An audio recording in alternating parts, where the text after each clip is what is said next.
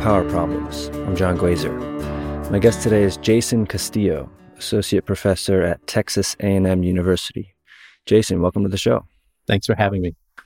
First, you have a rather startling opening line in your recent Chicago Tribune op-ed that the threat of nuclear war is keeping you up at night for the first time since you were a kid. Really?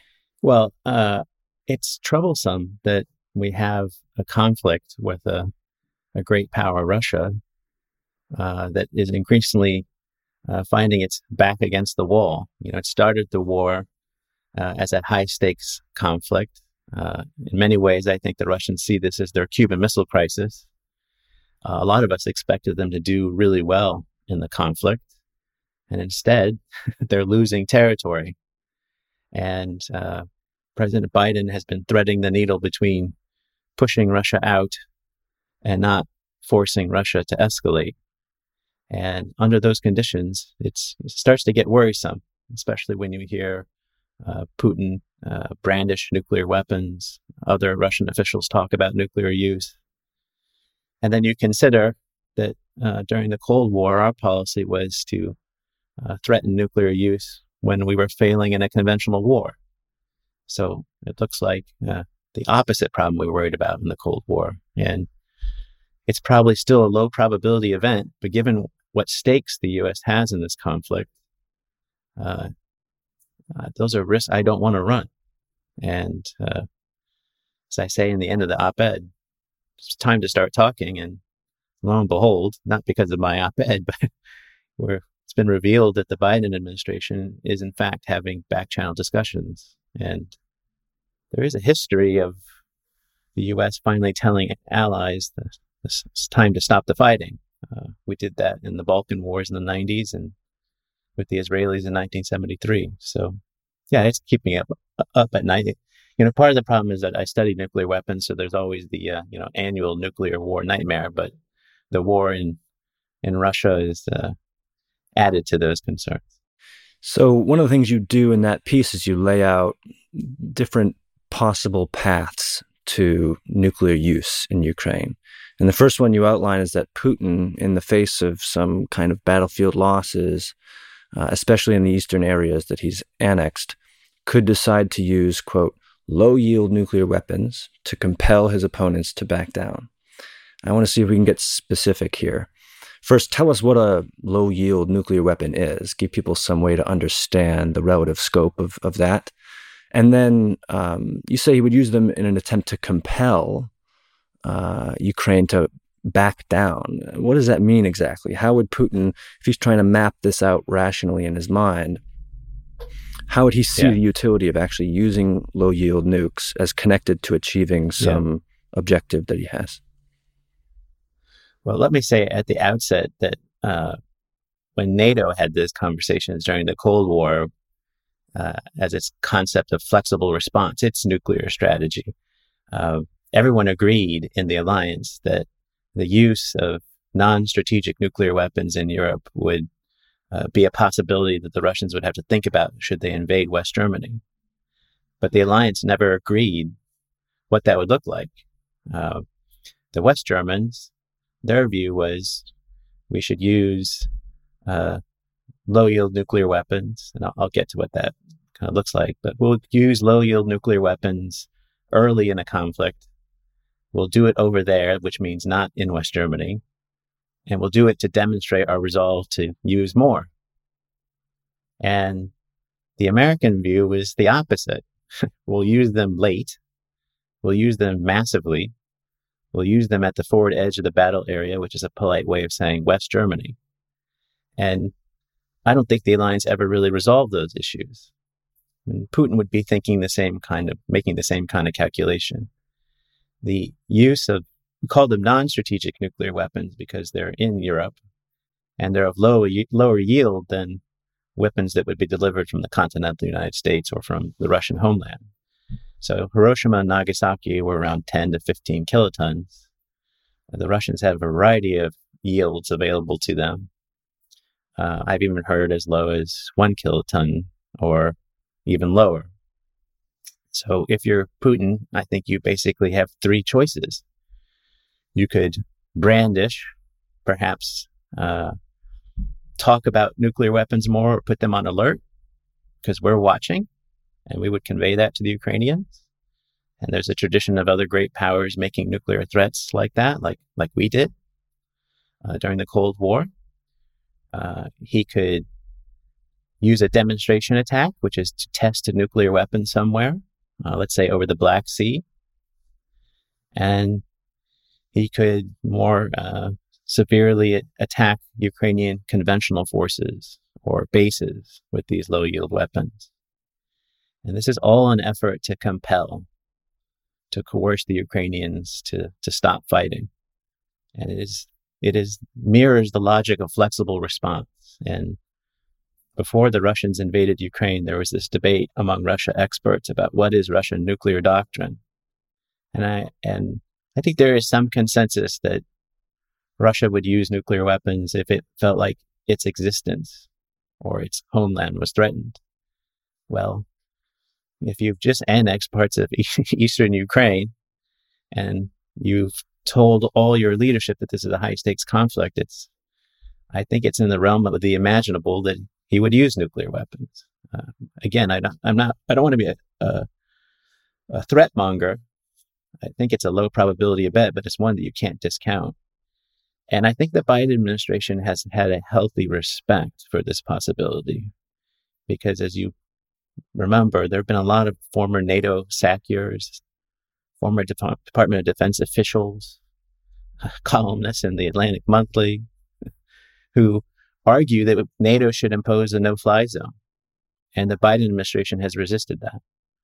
And I think because they understand those dynamics. So there's already an admission from the administration that this is a possibility. And I think the more the war continues, the higher their concerns grow about these possibilities.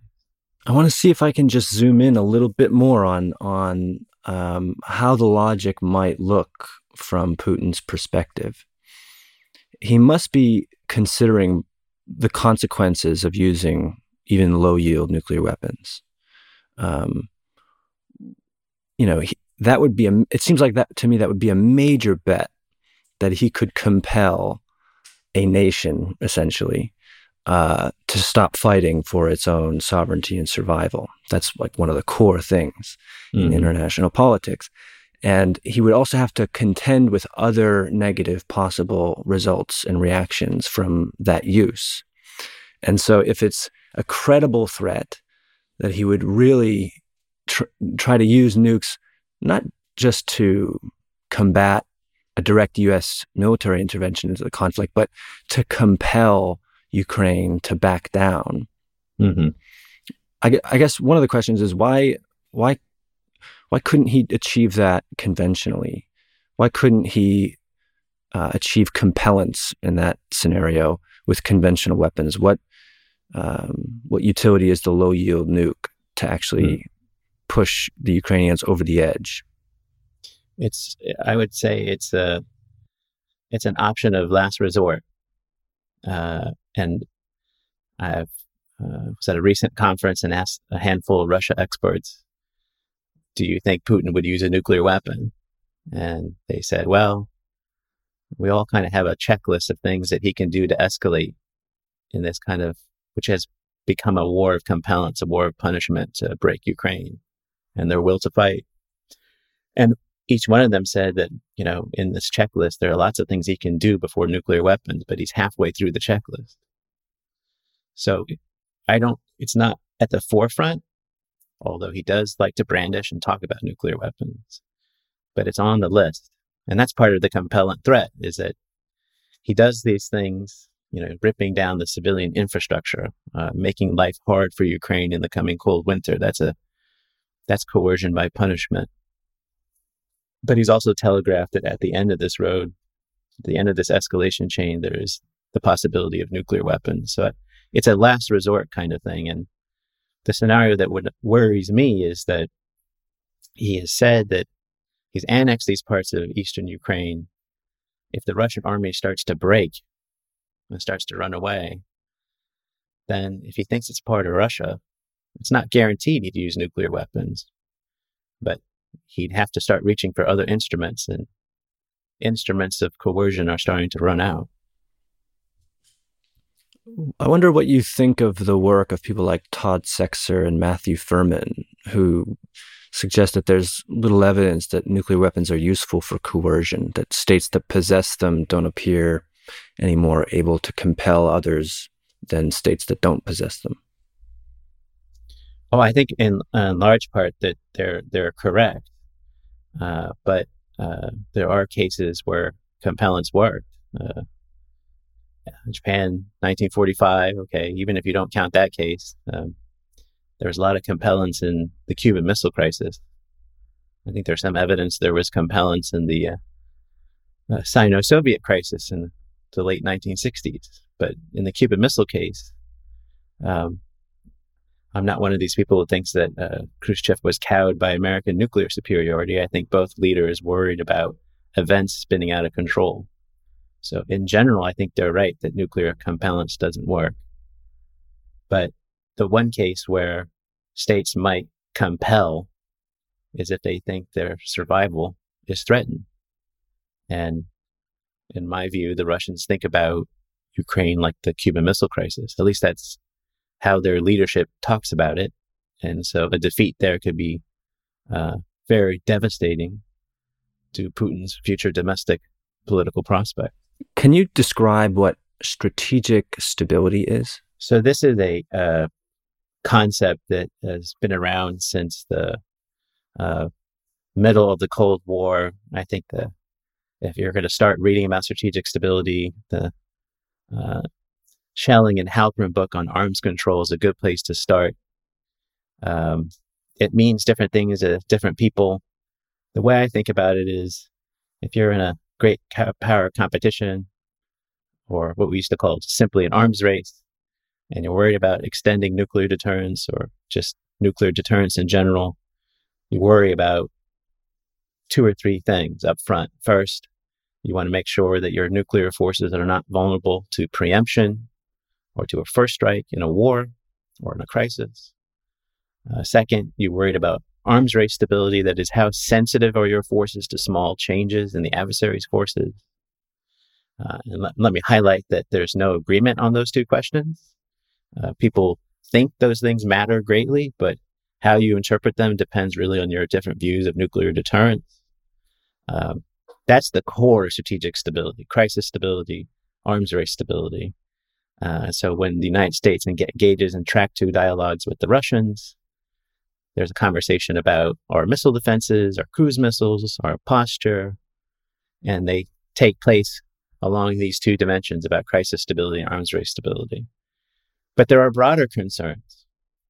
You might fold in, for example, wartime stability. That is, if deterrence fails and a war happens, have you postured your forces? Have you adopted a strategy that make the costs of war too great? So in 1983, the Catholic Church came out against counter-value targeting and argued that mutually assured destruction was an immoral thing. So those are those kinds of concerns.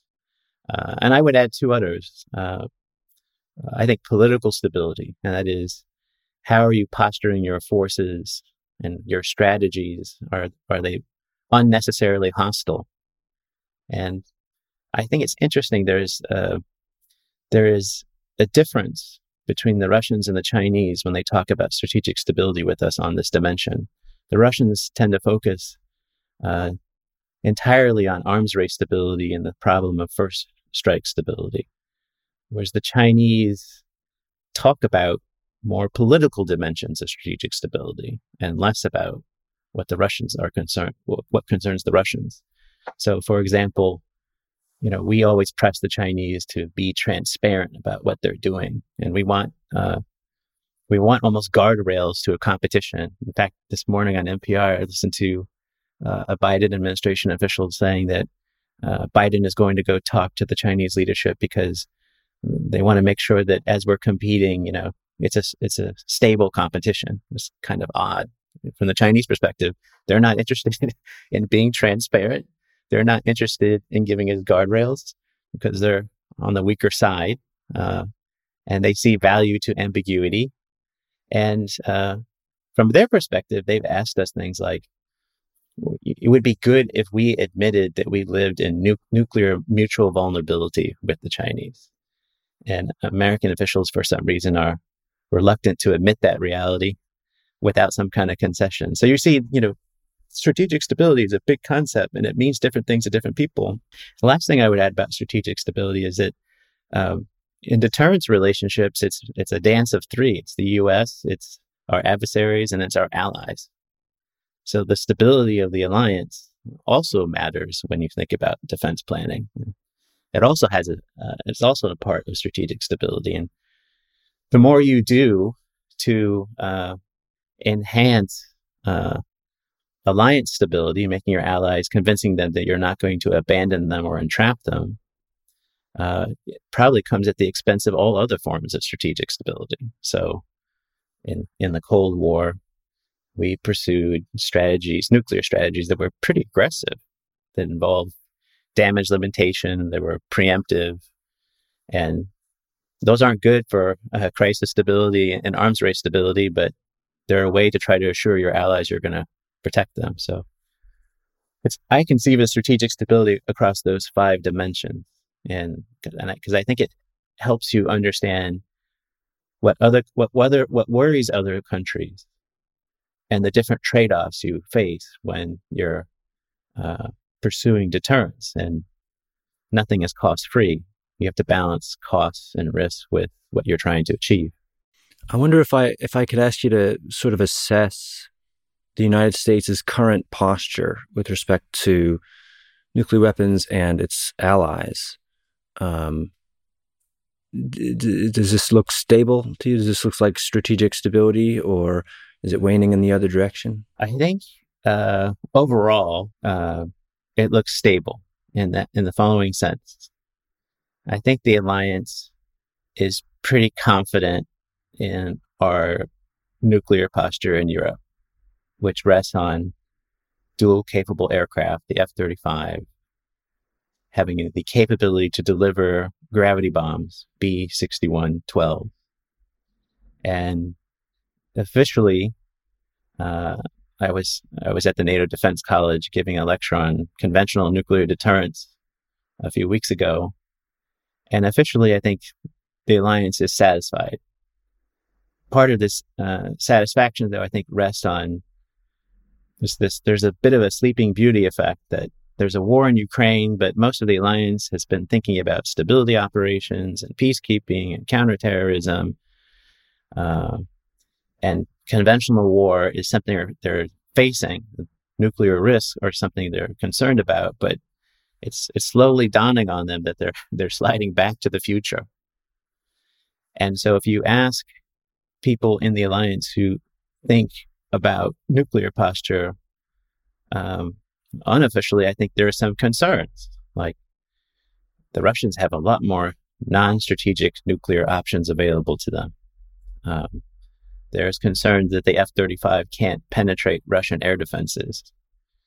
We've learned lots of things about Russian capabilities in the war in Ukraine, and they're not good. But Russian air defenses are still good because the Ukrainians are using them against the Russians.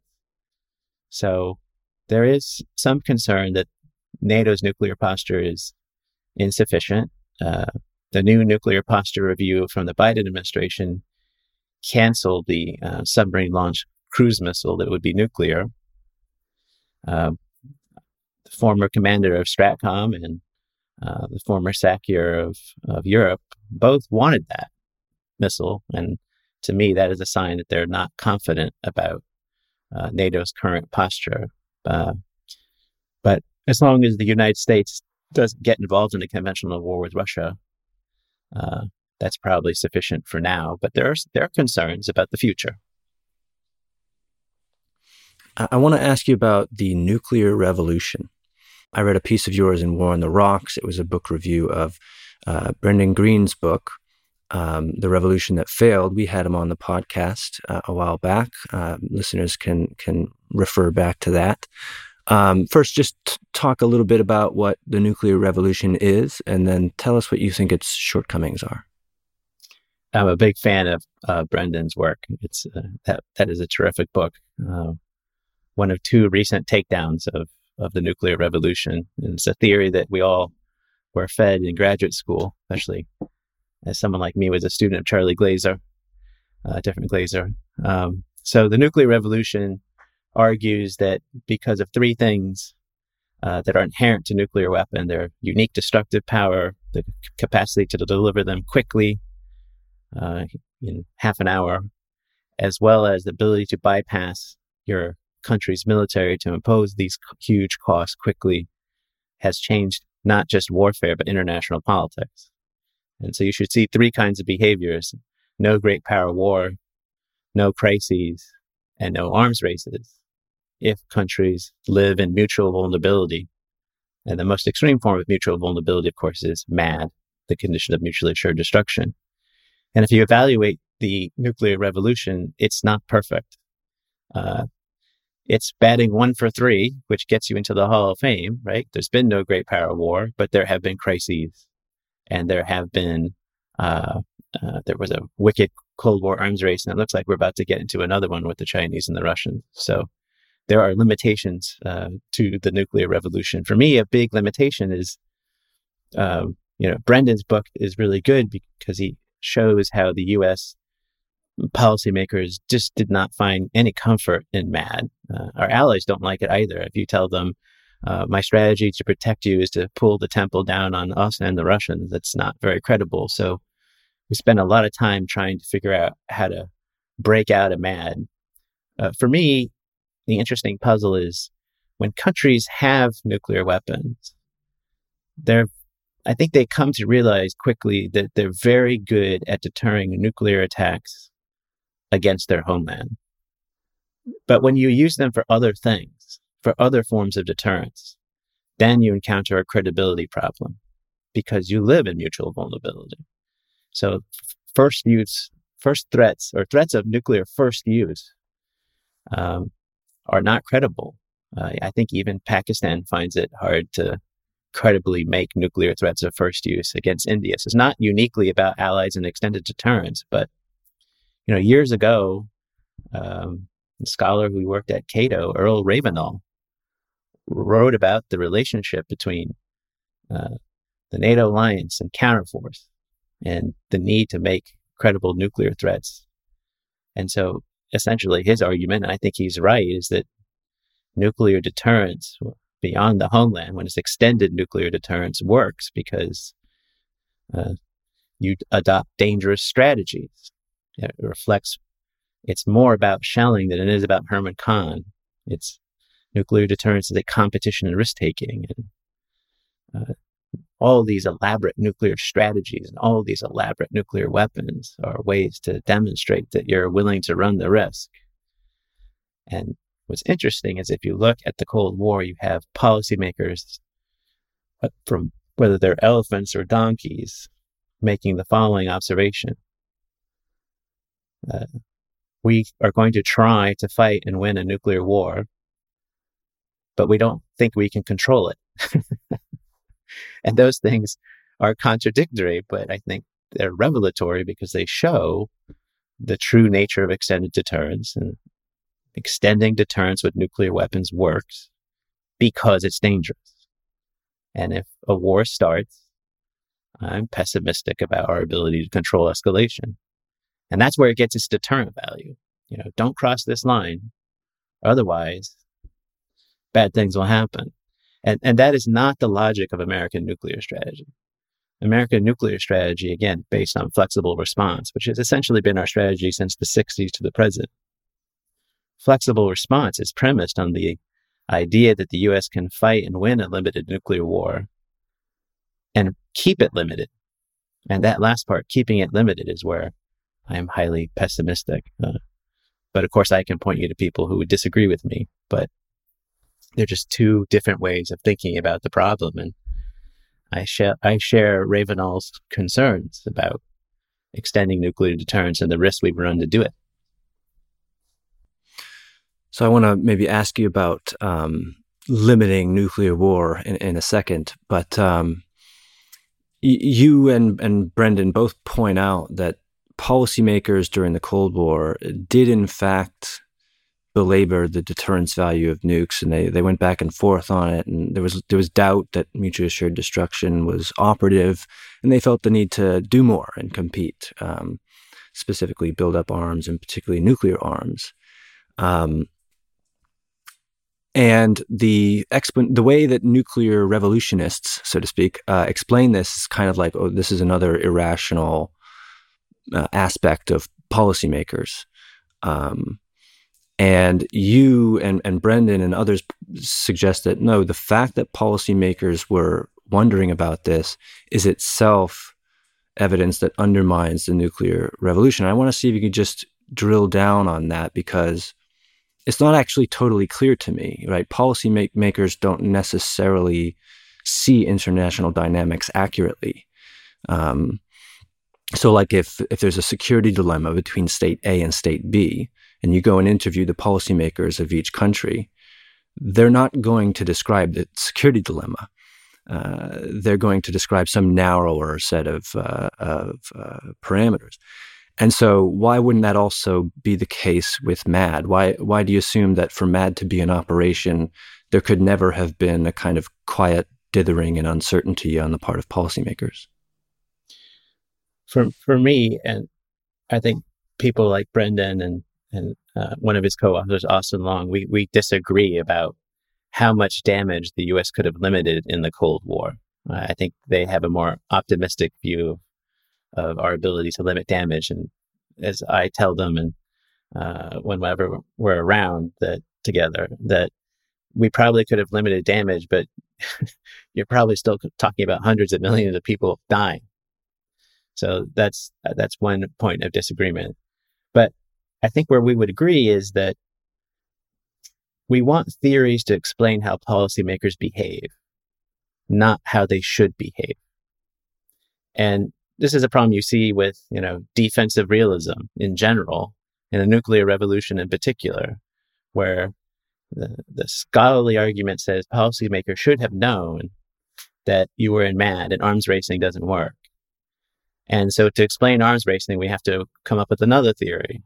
It's the military-industrial complex, or they had some other domestic pathology. And I think, and this is where I agree with Brendan and others, that there are good strategic reasons to race in MAD, because you're essentially trying to overcome a problem. And that is the stability-instability paradox. Okay, if we're in MAD, then you have so much nuclear stability. No one wants to pull the nuclear trigger first. That's bad for NATO Europe, because the Red Army can blitzkrieg into West Germany safely because NATO won't pull the nuclear trigger. So there's just a lot of stability. The way Jervis deals with this in his book, in both books, but the Theory of the Nuclear Revolution in particular, he says the cost of war is so high that no one's going to attempt that. So he kind of wishes away the stability and stability paradox. I think the way that Brendan and others think policymakers dealt with this is, let's break out of MAD. And Long and Green think that we probably did break out of MAD. I think the way policymakers dealt with this problem was, we have to find ways to introduce instability. Because if there's too much nuclear stability, then our nuclear threats don't look credible.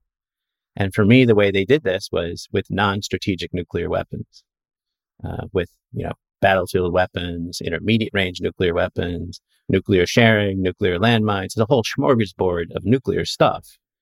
And it was a way to say, okay, we may live in MAD, but we're introducing lots of risk. And so if a conventional war starts, we're creating pathways to nuclear instability. And by the way, this is why I'm an advocate of a grand strategy of restraint, because when you have to pursue extended deterrence, extended nuclear deterrence, and you have to make threats of nuclear first use to protect your allies, those are dangerous. If deterrence fails, I'm really worried. That's interesting. It makes me want to, because I just read a piece in The Atlantic by Anne Applebaum. Yeah. in which, actually, let me quote it because it's directly relevant to the point that you just made.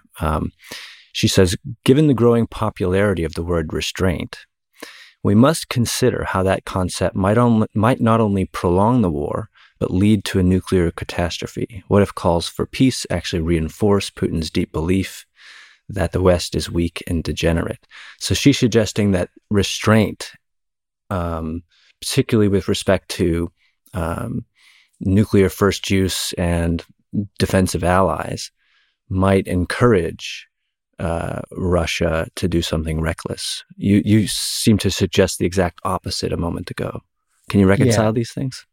I think that she reflects a conventional wisdom in Washington about Putin, that he's hell-bent on aggression.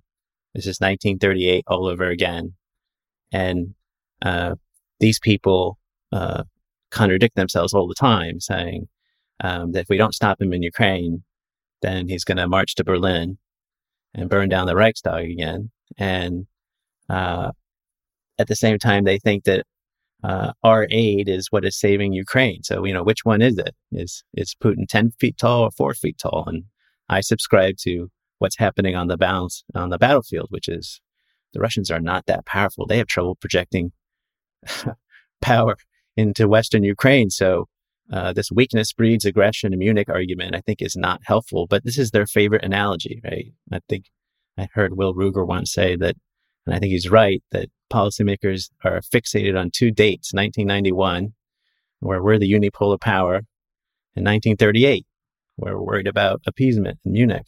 I think the way I look at it is we should ask, what are our core interests? And the simple fact that Ukraine was not in NATO tells me that Russia cares about it more than we do. So it's not a high priority. We didn't want to run nuclear risk for it in 2021. Why would we do it in 2022? And so I think you have to focus on our interests, and then you have to ask, what are the risks? And there is a non-zero risk of nuclear war. And to what end? Well, he doesn't have the Wehrmacht at his disposal. He doesn't have the Red Army at his disposal. And it's just not a core interest. I find these kind of arguments a little bit exasperating. I think they actually are so myopic, they ignore what American interests are. One of the things I can never quite nail down in my reading of the literature here is, if you imagine kind of a scale or a gauge, exactly where the needle lands. If mutually assured destruction is on one side and the delicate balance of terror is on the other. Right. So we have a diverse system of states on this planet. Some of them possess nukes.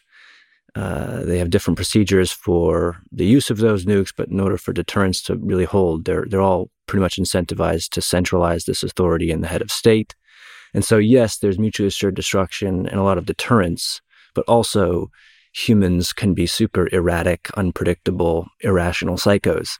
And there's indeed the possibility, perhaps it can be called a delicate one, that decision makers don't resist always the many opportunities they have to escalate. But that seems to describe it in a way that fits both the delicate balance theory and the MAD theory. So where do you see the needle landing between these two views of it? I don't want to be Clintonian and triangulate and be in the middle here, but I think it's a little bit of both. I mean, this is why I describe the nuclear revolution as imperfect. There hasn't been great power war. Those theorists are right. A nuclear war, even a limited nuclear exchange, is going to be really painful. And they have focused the mind on what we should care about in a war, which is our interest, the politics, rather than the technology and the tactics, techniques, and procedures. So I think that's what they got right. But what they got wrong is the confidence that policymakers, and especially those extending deterrence to allies, that is sufficient. It's sufficient, and that you can make credible threats of nuclear first use under those conditions. And I think if you live in mutual vulnerability, then threats of using nuclear weapons first have a credibility problem built in, and the nuclear revolution types try to wish that away by pointing to the cost of nuclear war, but human beings don't find that comforting, and so they look for strategies. And I think where policymakers ended up in the Cold War is they couldn't find the technological solution to break out of MAD. They probably thought, well, we could limit lots of damage. But what they settled for was, kind of a Schelling-esque competition and risk-taking, knowing that we're going to pursue these counterforce strategies in a way that the nuclear revolution people told us were useless, but we're doing it because we have to create the risk that there isn't too much stability in the system. And you end up in a place where nuclear deterrence works because it's dangerous. But for many of us, that's a reason maybe to consider not extending nuclear deterrence. So if you buy my characterization, then you're probably more comfortable with a nuclear-armed Germany or a nuclear-armed Japan because you're reducing the extended deterrence problem. In that Chicago Tribune piece, you write, quote, "Although it is in U.S. interest to protect Ukraine's sovereignty, the greater American interest is in preventing a wider and longer war. Now is the time for the U.S. to start thinking about creating off-ramps to terminate the war and balance these interests, and this might require Washington to limit Kiev's war aims." Can you just elaborate on that? Sure. I think one of the tragedies of this war is that we told Ukraine that they had the right to be in NATO, but we had no intention of putting them in NATO. And there are lots of reasons Russia invaded Ukraine, but to prevent a hostile military alliance to extend further to its border is one of those motives for the war. It's like I ask my students, if you're Vladimir Putin and you didn't want Ukraine to be in NATO, what strategy would you pursue? And it probably would be a coercive one. It may have not been the ham-fisted, poorly planned war that he attempted, but, if China or Russia wanted a military alliance with Mexico or Mexico or Canada, we would not tolerate that. We would use force to stop it. So our interest, of course, is we don't want to see other countries invaded, but this war has been costly to Ukraine. It's been costly to us. It's been costly in terms of lives, in terms of munitions expended. It's done a number on the world economy. It's destabilizing Western Europe. Western European leaders are worried that the war will continue. It's going to be a cold winter in Europe. And then you add the non-zero risk of nuclear war. This all points in the direction of it's time to settle. And it could be that the final battlefield is taking shape. The final settlement is taking shape, where Russian forces will be in the eastern regions, and Ukraine will struggle to project power, especially in winter, east of the Dnieper River. So perhaps that is a natural settlement. Now, my inbox was flooded with people saying, well, you can't credibly commit to any kind of treaty with Russia, and the Ukrainians can't credibly commit to stop fighting. Yes, I recognize this thing called international politics has commitment problems, but we got to take the first step to do something. It seems like the Ukrainians definitely are not wanting to negotiate right now. It sort of seems like the Russians are not interested either, but they just might need more of an opportunity presented by someone like the United States. And you think that essentially ceding the annexed territories to Russia and then perhaps agreeing to no NATO membership for the rest of Ukraine is like a suitable starting point for terms of negotiation? I think that if you're in the United States and you are looking for an off-ramp, that's an obvious one. And it will require us to put pressure on Ukraine, who is now our patron. And we can do that because we control the military money spigot. And if we turn it off, then there are no advances.